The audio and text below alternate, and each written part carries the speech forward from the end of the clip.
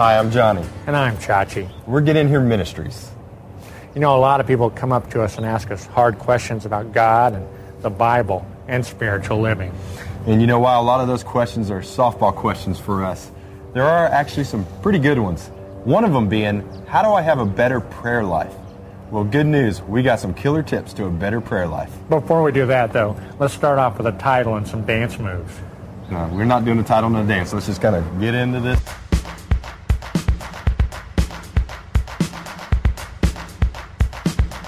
When you're saying a prayer in public, you want to use the phrase Father God as much as humanly possible.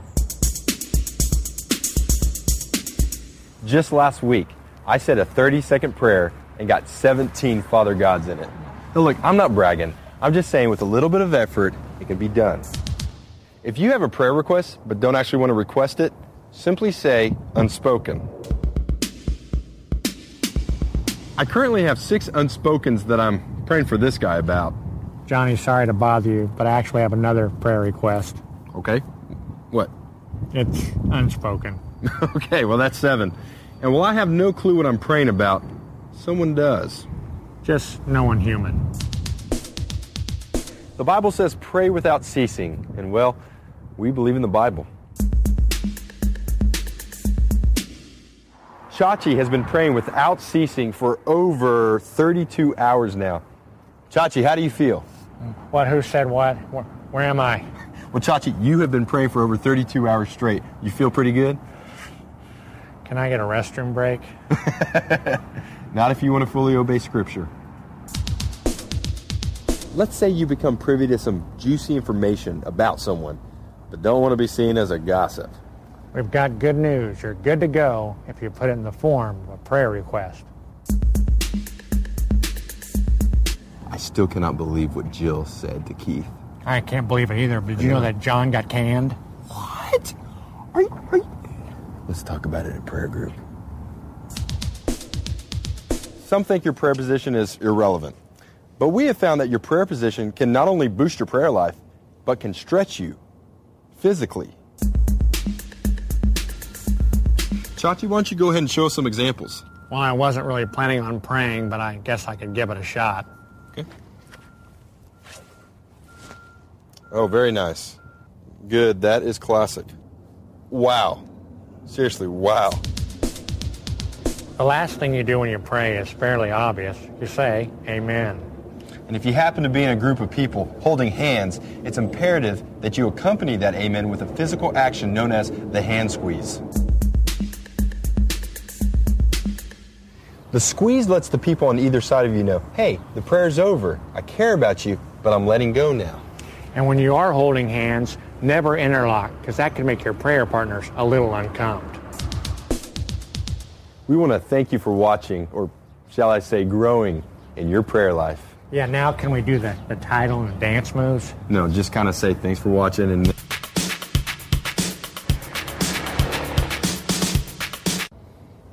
That's seriously unreal. This is actually my miracle position.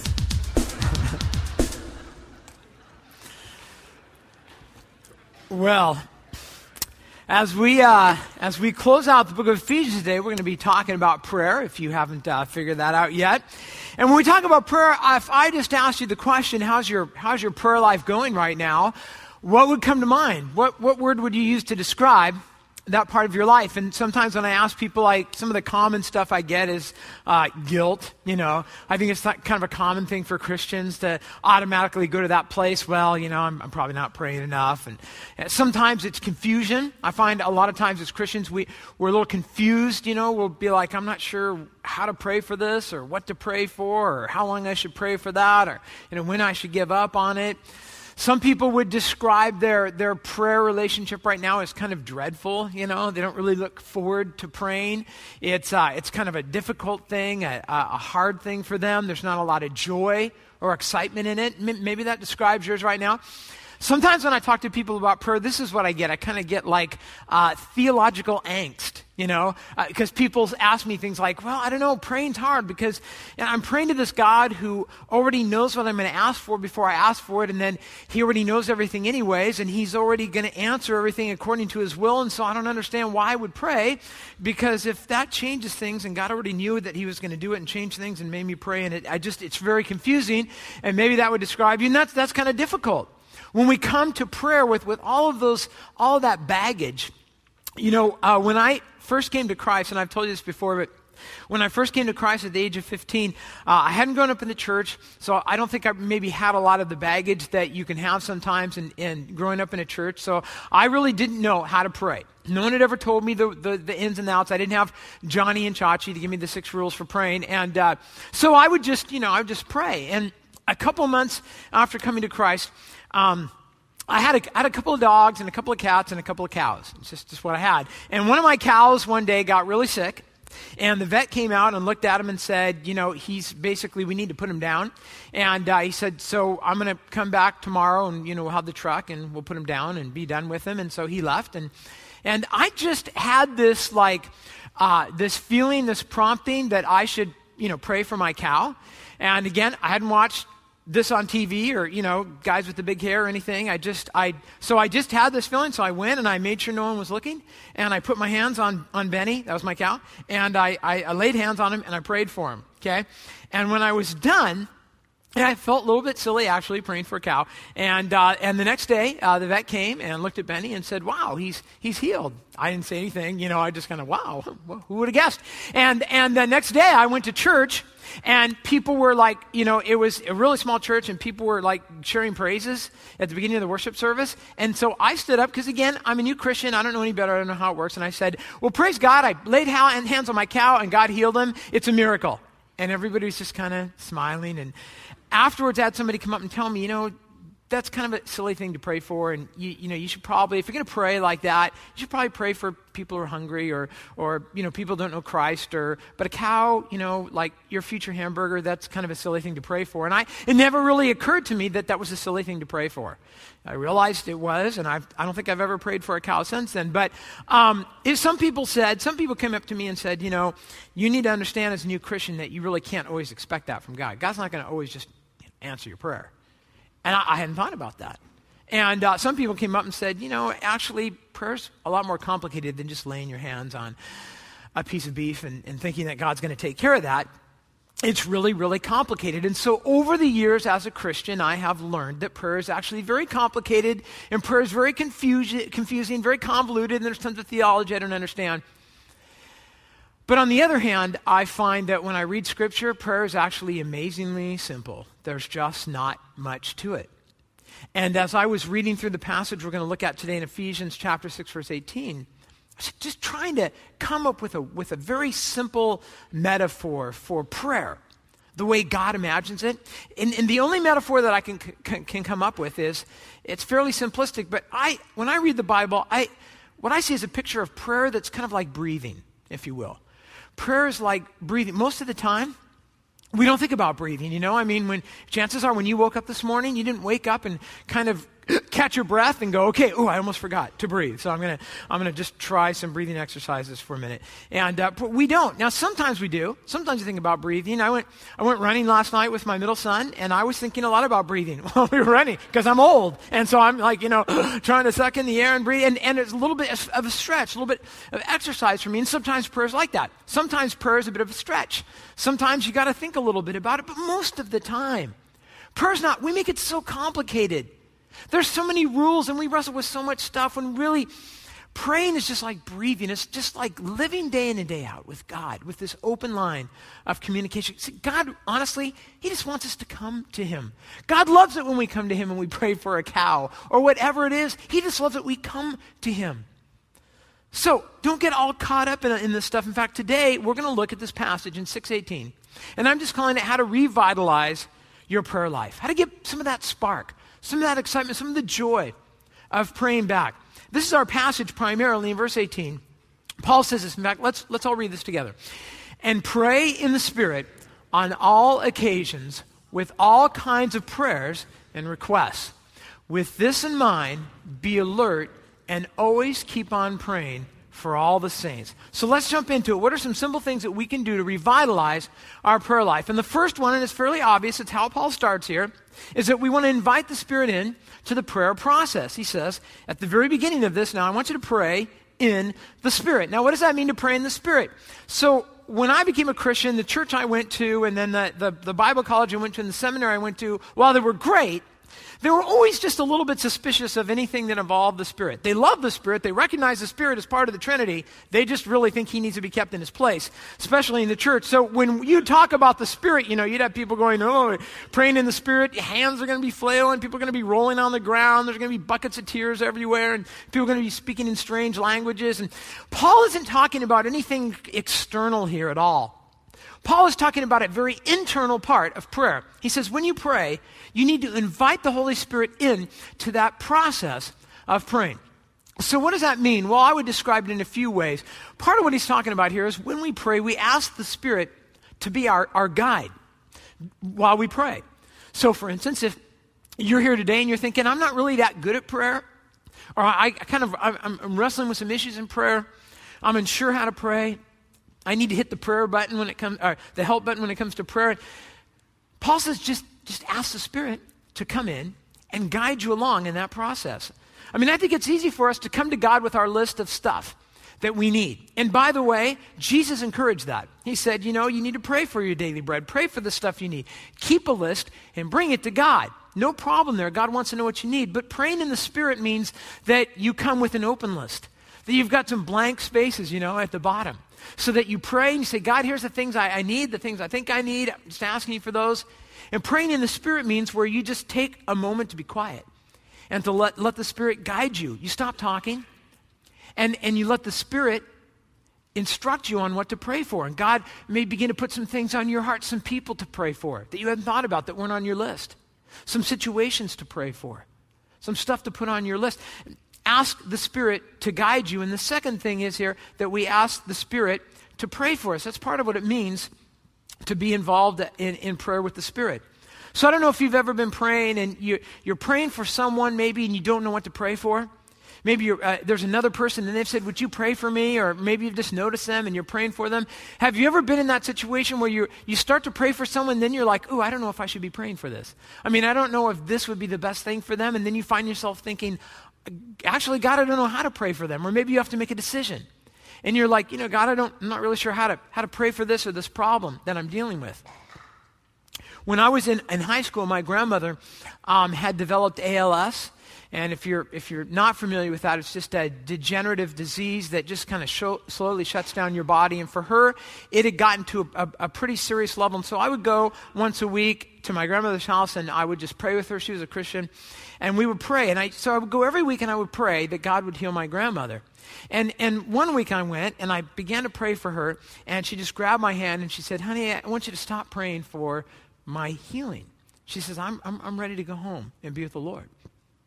And I found that extremely complicated to pray for. I just remember thinking, but I'm not ready for her to go home and be with the Lord. And so I really, really struggled with that. I remember leaving that day and just going to a park for a while and praying and thinking about it and just telling the Spirit, I don't know how to pray for my grandmother.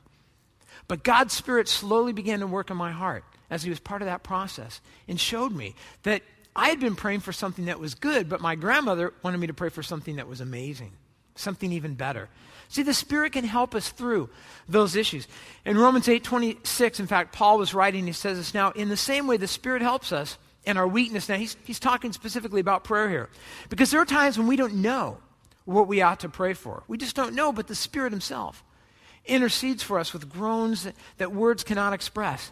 So sometimes we come to God and we're praying about something. I don't know if this has ever happened to you, but it's just so overwhelming. Have you ever been praying? Maybe you've got a problem or your heart's breaking for someone. Something's going on and you go to God. Maybe you get on your knees and you go to pray and suddenly it strikes you. And I've had this happen so many times in my life where suddenly I realize I know what I should be praying for, but there are no words that can really express the depth of what I'm feeling. And here's the good news. What Paul says here is you don't have to say anything. In those times, the Holy Spirit knows what you're feeling and the Holy Spirit knows how to pray for you. So you can just get on your knees and you can just be quiet, but something will be happening during that time. The Holy Spirit is praying on your behalf. He's praying for you, and he'll be working in you. Paul says, if you want to revitalize your prayer life, one of the things you might want to do is to invite the Holy Spirit into that process if you haven't been doing it. Here's the second thing that Paul says that we can do to revitalize our prayer life, and that is learn to capture occasions, moment by moment in our life. So he says this in verse 18, we need to pray on all occasions. On all occasions. So for the Jew in that day, this would have been a fairly significant statement because they had 3 times a day when they would pray. And if you were really, really religious, there were 7 times a day when you prayed. And you prayed, everyone prayed at the exact same time. You would stop what you're doing, depending on where you lived and the synagogue that was nearby, they might blow a horn and you would know. You stop what you're doing and everyone prays. And sometimes in some villages, they would tell you this is what you pray for during this time, and this is what you pray for right here. So Paul comes along and says, you know what? Now that you have a relationship with Christ and the Holy Spirit inside of you, you don't have to do that anymore. He says, again, it's more like breathing. It's more like a continual consciousness. You wake up in the morning, you say hi to God, and you don't say amen. You just let that prayer continue through the day. What would that look like to have a prayer relationship with God like that as you capture all sorts of occasions? It might look something like this. I don't know when I first learned to pray. That's actually a good question. How does one learn how to pray? I guess there's both teachings on it that one picks up from Sunday school or church or things like that if you've grown up in a church. And there's some cultural stuff too. Everybody thinks, close your eyes, bow your head, put your hands kind of together. And for me, that's always just been quiet. Usually it's by myself. Of course, sometimes it's with other people. But when I think of when I think of a real good prayer, usually involves me kind of being quiet and then somehow trying to pour my heart out to God, which is great. More and more, as I just live my life, as I walk around in my neighborhood, as I read the paper, I find myself caught in this tension between the world as it is and the world as it should be. And the longer I stay in that tension, the more I'm drawn to pray. That got me to thinking, what if I kept my eyes open more often? What if I took more walks? What if I read the paper more curiously in such a way that I allowed myself to be entered into prayer, really through the tension that I feel? There's this quote by a thinker that I love. His name is Søren Kierkegaard. And he said something along the lines of, we always think that we need to make sure that God hears our prayers. But maybe we need to listen, and I would maybe argue, open our eyes long enough so that we can hear what God is asking us for. And so if we do that, we have to move our feet. So I've wanted to pray more and more, moving my feet. Frankly, that takes a lot more courage than telling God what I want or even how I'm feeling. If I actually open myself up to what God is saying and what God wants of me, that gets real scary real fast. But it also feels full of life.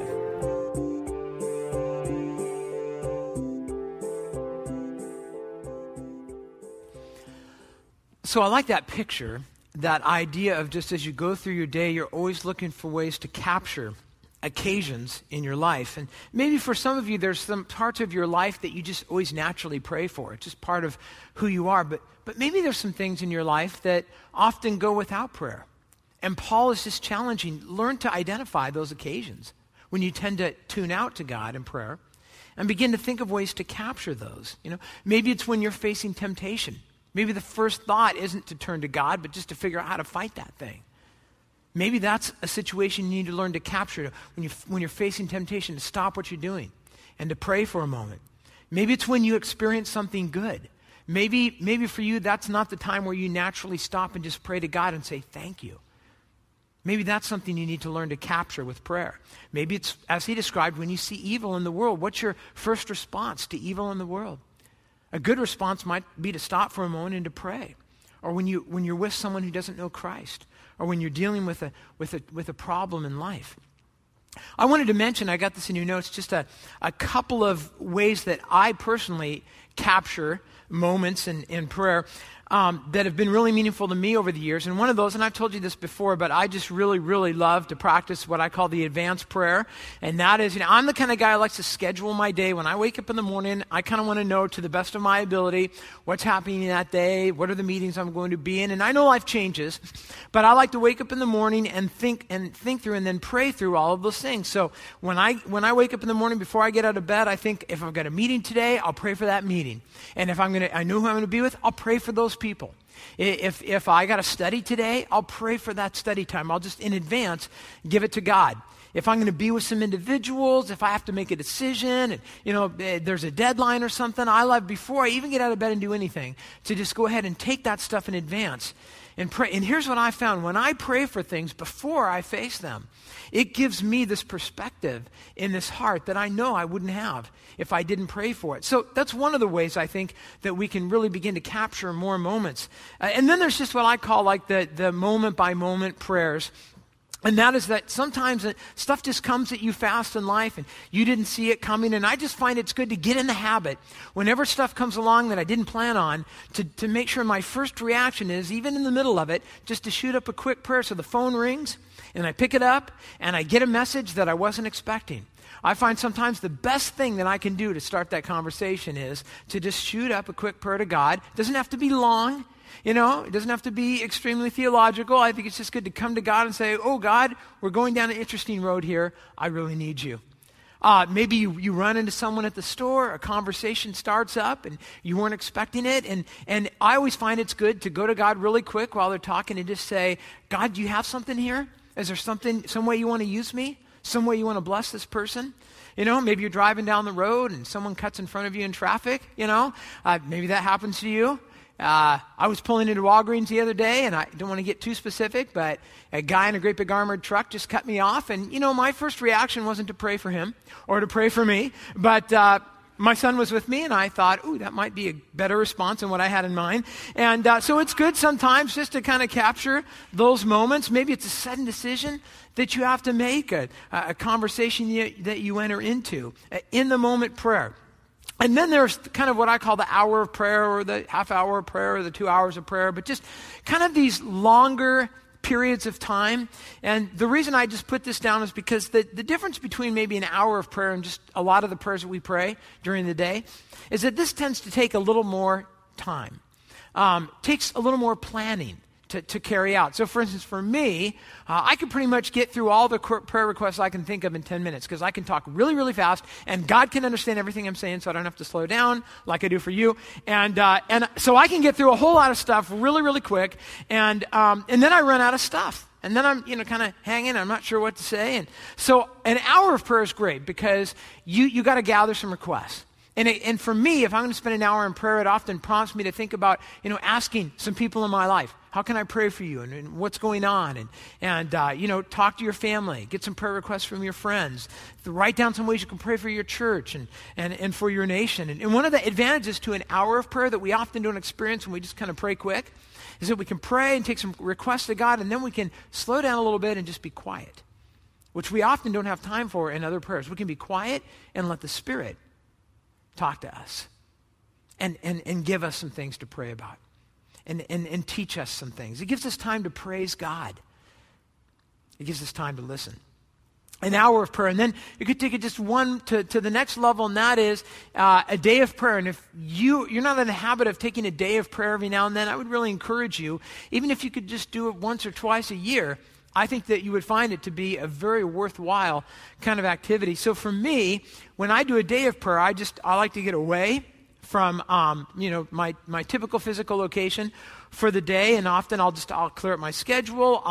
I'll fast during that time. You don't have to, but I do it because, I like to eat, and when I don't eat and my stomach's grumbling, then it's good for me because it reminds me what I'm doing that day and helps me focus on God. So usually I'll pick a book of the Bible or a passage to kind of read and pray through on that day. I gather a lot of prayer requests. It gives me time for meditation. It gives me time for journaling and just being with God. But what I find is so great about a day of prayer is that it kind of It kind of pulls me out of the fog of everyday life, if you will. It gives you a chance to get kind of above it and to see life and the challenges and the relationships and the problems often in a new light. And then when I dive back into my world, often I find that there's a power, there's a freshness in that prayer in my life. It could be a powerful thing. So Paul says you want to invite the Spirit into your prayer life because it can really revolutionize your prayers. And learn to capture every occasion that you can with prayer. And then he goes on and he talks about this concept of expanding our approach to prayer. So in verse 18, he says this. He says, pray all kinds of prayers. And that word prayer there is just the general word in the Greek for talking to God. And requests is the word we would sometimes translate as supplication. Those are just the things you need. And you take those to God. So maybe you have a fairly narrow picture of prayer. So maybe you were raised in a way where you think, well, this is what you do. You pray when you get up in the morning, you pray for each meal, and this is how you pray. And maybe you pray the same words whenever you pray at a meal. And maybe when you go to bed at night, it's the, now I lay me down to sleep kind of whatever it is, some rote prayer. And over the years, you've kind of lost touch with the fact that you kind of pray the same way in each situation. Your meal prayers, they're pretty much the same. Your bedtime prayers, they're pretty much the same. Maybe you're kind of in this habit where when you think about praying, you think of sitting down. Maybe you bow your head, you close your eyes. You have to use big words and you have to have kind of doctrinal perfection when you pray. And actually, when I read the Bible, it says there's a lot of ways that we can pray.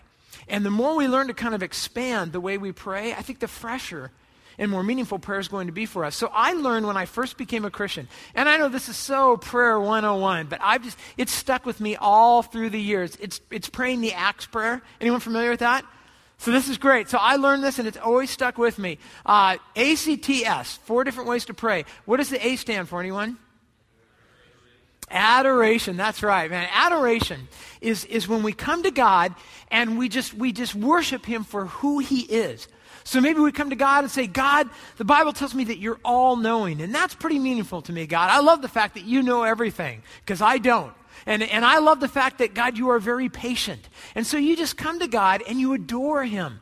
The C stands for confession, right? So that's where we come to God, and as I read the Bible, it says you get very specific. You don't just come to God and go, well, I know what I did, and you know what I did, and so there's no reason to kind of get into all that. God, just, can't you just, as I read the Bible, I think it says, you tell God this is what I did, and this is what I was thinking, and I thank you for the cross, and I pray that you'll cleanse me of my sins. I thank you that you've promised me in the Bible that you will forgive me of my sins, and God, help me. Help me, because I don't want to. I don't want to go back to that again. So we get clean as we come to confession. And the T stands for thanksgiving. Now, there's a difference between thanksgiving and adoration. Adoration is thanking God for who He is. Thanksgiving is thanking God for what He does. So this is where, as we go through our day, as God blesses us, we say thank you for those things. Thanks for doing that. Thanks for answering that prayer. Thanksgiving is so important because quite often if we're not thinking about Thanksgiving, we often miss the blessings that God brings into our life. And that's a shame. Really, when God blesses us, when God answers prayer, when He does great things, and we don't look for it, we don't see it, and we don't say thank you. It's a great way to worship God, but it's also, I would just say, it's great for your heart to pray prayers of thanksgiving. And the S is for supplication. Now, that's usually the thing that we pray about. To supplicate God is to ask for things. So, God, I need this, and I need this, and you know about that, and my friend needs this, and you know what? That's all important. God wants to know about that stuff. But maybe you're the kind of person who, when you pray, it's pretty much all supplication. Or maybe you're the kind of prayer it's pretty much all confession. I'm sure you wouldn't want to admit that, but, maybe that's pretty much dominates what you talk to God about. And Paul comes along and says, let's pray all kinds of prayers. You might want to mix some adoration in there. You might want to put some thanksgiving in there, because that would be a great way to kind of broaden and bring some refreshment to your prayer life. And not just the things that we pray about, but there's a lot of different, contexts in which we pray. When I read the Bible, it says that there's definitely a place to pray with other believers. The early church did that a lot. Sometimes Jesus said you want to go in a closet, you want to be alone by yourself, and you want to pray. Sometimes the Bible talks about praying with loud cries because that's appropriate. Sometimes it's done in silence. Sometimes our prayers are planned. Sometimes our prayers are spontaneous. And then again, as I read the Bible, I see there's a lot of different positions that we can take. Maybe not like Chachi in the video, but we could pray on our knees. That's certainly a way. When praying on your knees is usually just a way of humbling yourself before God. Sometimes that's a great way to pray. Standing up can be an appropriate way to pray. Bible talks about lying down in your bed and praying to God. I have a friend who likes to sit at a table and take an empty chair and put it there, and they just visualize Jesus sitting there at the table, and they think about talking with him.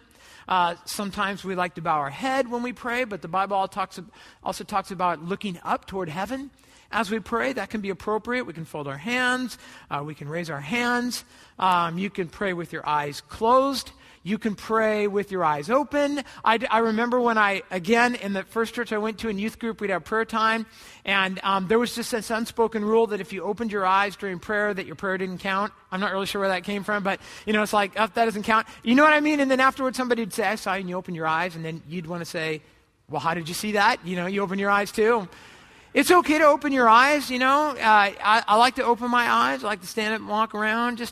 I've told you this before, just don't make eye contact with people because that's weird when you're praying. Don't do that.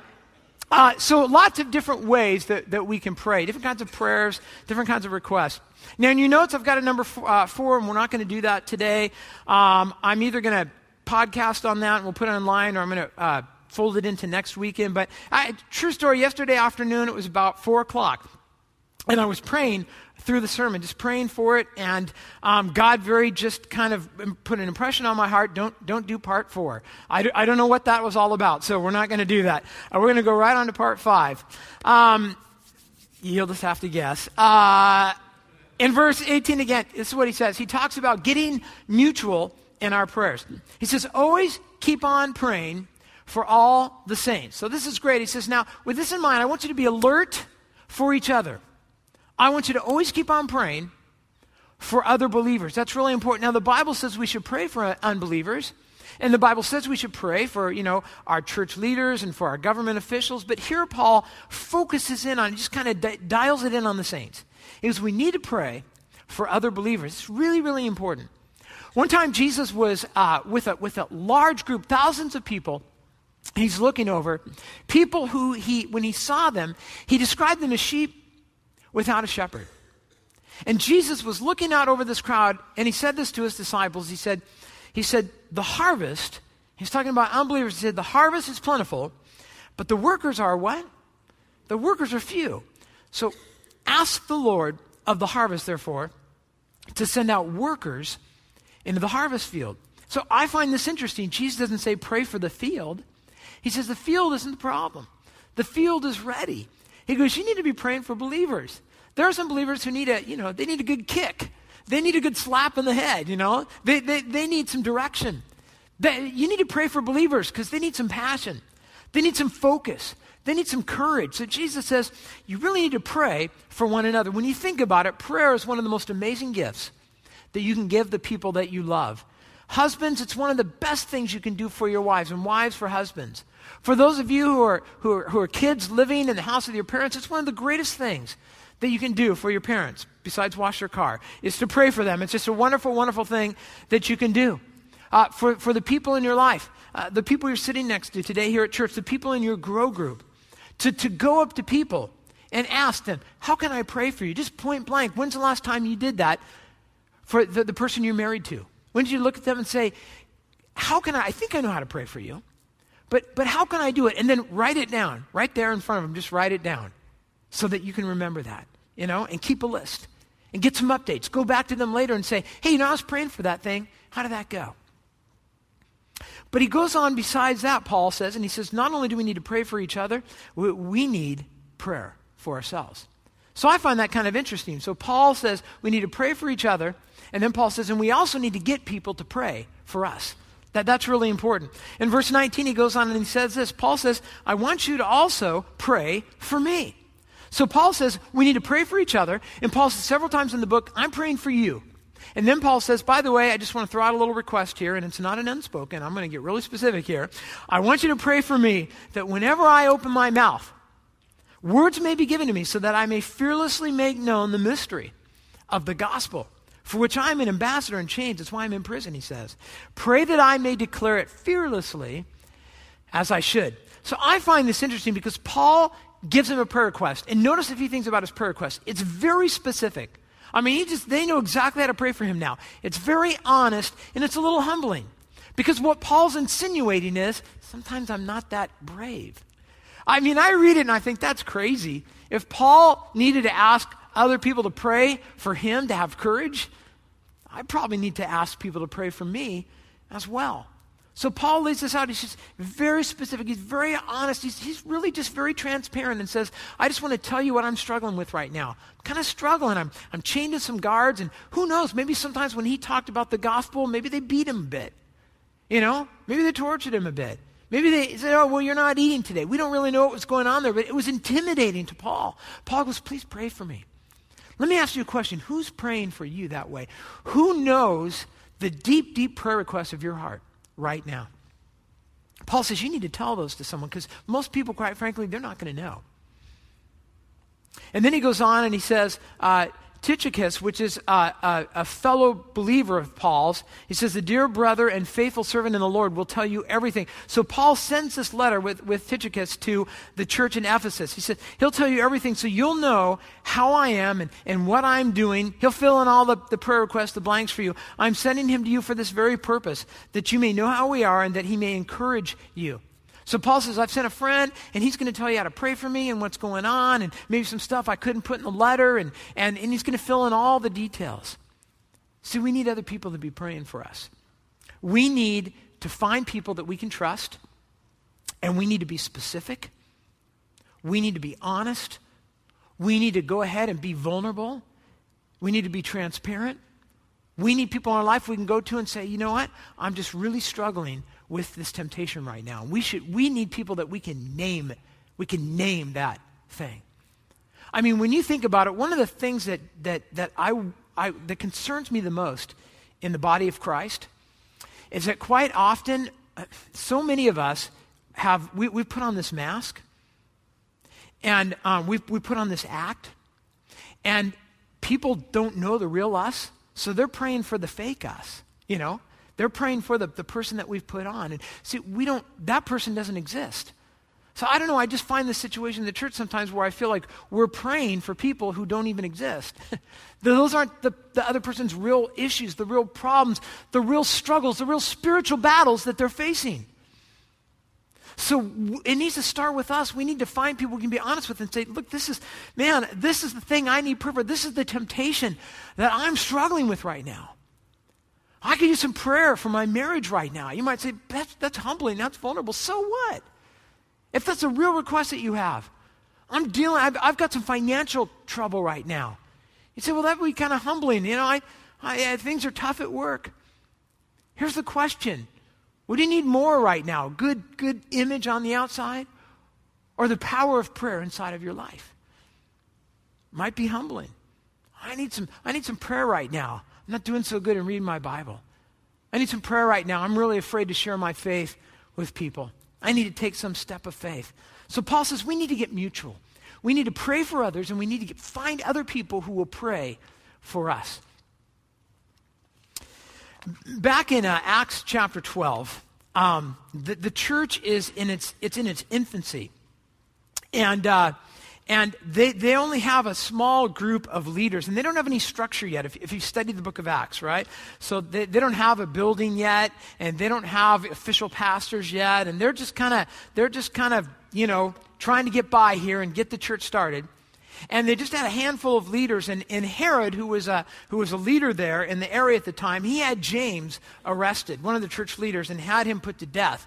And what he found was when he had James put to death, that there were a lot of people in the community that were like going, woohoo, we think that's great because Christians are annoying us, you know? And so his polling numbers went way up as a political leader, and so he thought, wow, if I can get some good numbers out of James, imagine what I can get out of Peter, because Peter was the big dog in the church. So he has Peter arrested, and he has him thrown in prison. And pretty much I think the conventional wisdom was tomorrow, this isn't night, tomorrow Peter's going to be dead.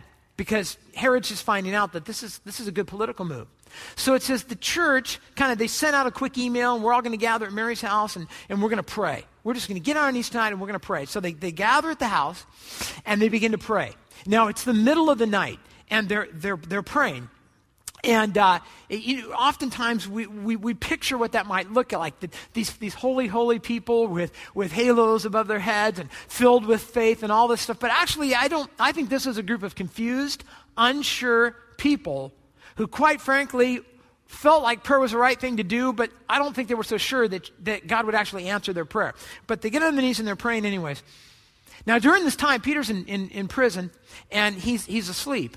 And an angel comes into the prison cell and kind of kicks Peter and says, man, you need to wake up. We got to go. We got to get out of here. Put on your jacket because it's cold outside. And so Peter thinks he's having a dream. So he puts his jacket on and he starts to, the angel's like, get up, let's go. And he starts to walk, and he walks past the first guard and he's not noticed, and he walks past the second guard, and he goes out of the prison cell, and he's walking down the hallway, and nobody's seeing him. So Peter thinks this is a dream. And then they get kind of to the front gate that leads out into the city, and the gate just kind of automatically opens, and it opens up, and Peter follows the angel out, and then the gates close, and Peter's standing there in the middle of the street, and he turns around, and the angel's gone, and Peter realizes it's not a vision.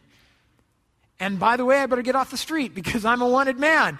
So he runs to a house. Now, we don't know if Peter knew where the church was and where they were praying, but he goes, and it just happens to be the house, Mary's house, where the church is praying. Now, so they're all in there, and they're praying, and these godly people full of faith that are expecting God to answer their prayer any moment now, and they're praying, and there's a knock on the door, and it's Peter. And so they're like, we can't be bothered. We're praying for Peter. So they ask a servant girl, you go answer the door because we're praying. We're really busy here. We're kind of boldly approaching the throne of God. And so she goes, and she goes to the door, and Peter's like, let me in.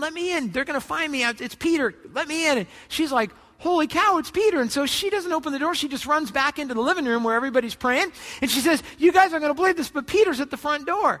And they're like, oh, honey, you've been praying way too long. You need a donut or something. You need rehydration. So they take her and they sit her down. They're like, you're losing it. You're bonkers. No, really, Peter's at the door. Peter's out there, and Peter's knocking, and they're like trying to console her and go, come on, now let's. And I find it really interesting when I read that, because what I see is a group of people who it's not like they were like, oh, that's what we've been praying for. Of course it's Peter. Peter's out knocking, somebody let me in the house. Here's what I love about that picture. I don't know that they were filled with faith. I don't know that they really expected that God would answer their prayer. For all I know, they were just praying that God would comfort them for when Peter was dead, or that God would replace Peter. I don't know what the deal was, but they weren't expecting it. And yet, all the same, God answered their prayer. Because God loves it when we pray. We don't have to have it all figured out. We don't have to have perfect faith. God just loves it when his children breathe, when we come to him in prayer. So we're going to close a little bit different today. I'm not going to pray for you. I pray for you all the time, and it seemed a little silly to me to talk about prayer and then to pray for you. So we're going to sing a song and close the service, and then I'm going to just let you pray. And maybe for some of you, that sounds exciting. For some of you, you're like, oh no. See, this is why I don't like to come to church. And if it's really uncomfortable for you, then you can just leave. But honestly, when we're done here, I just want this to be a house of prayer for a little while. And if God's just laid it on your heart that you need to pray alone for a few minutes, that's cool. But there's a lot of people in this room. So maybe you're here and you're sitting next to your husband or wife, and maybe it's been a while since you just looked at each other and said, how can I pray for you? And prayed for each. And maybe you should pray for each other today. Or maybe your grow group's here, and that would be kind of a cool experience just to get together with them for a few minutes and to pray. Maybe you're single and there's a cute person on the other side of the room you just really love to pray with, and hey, great way to get started. And but what's God? I never did that. What is?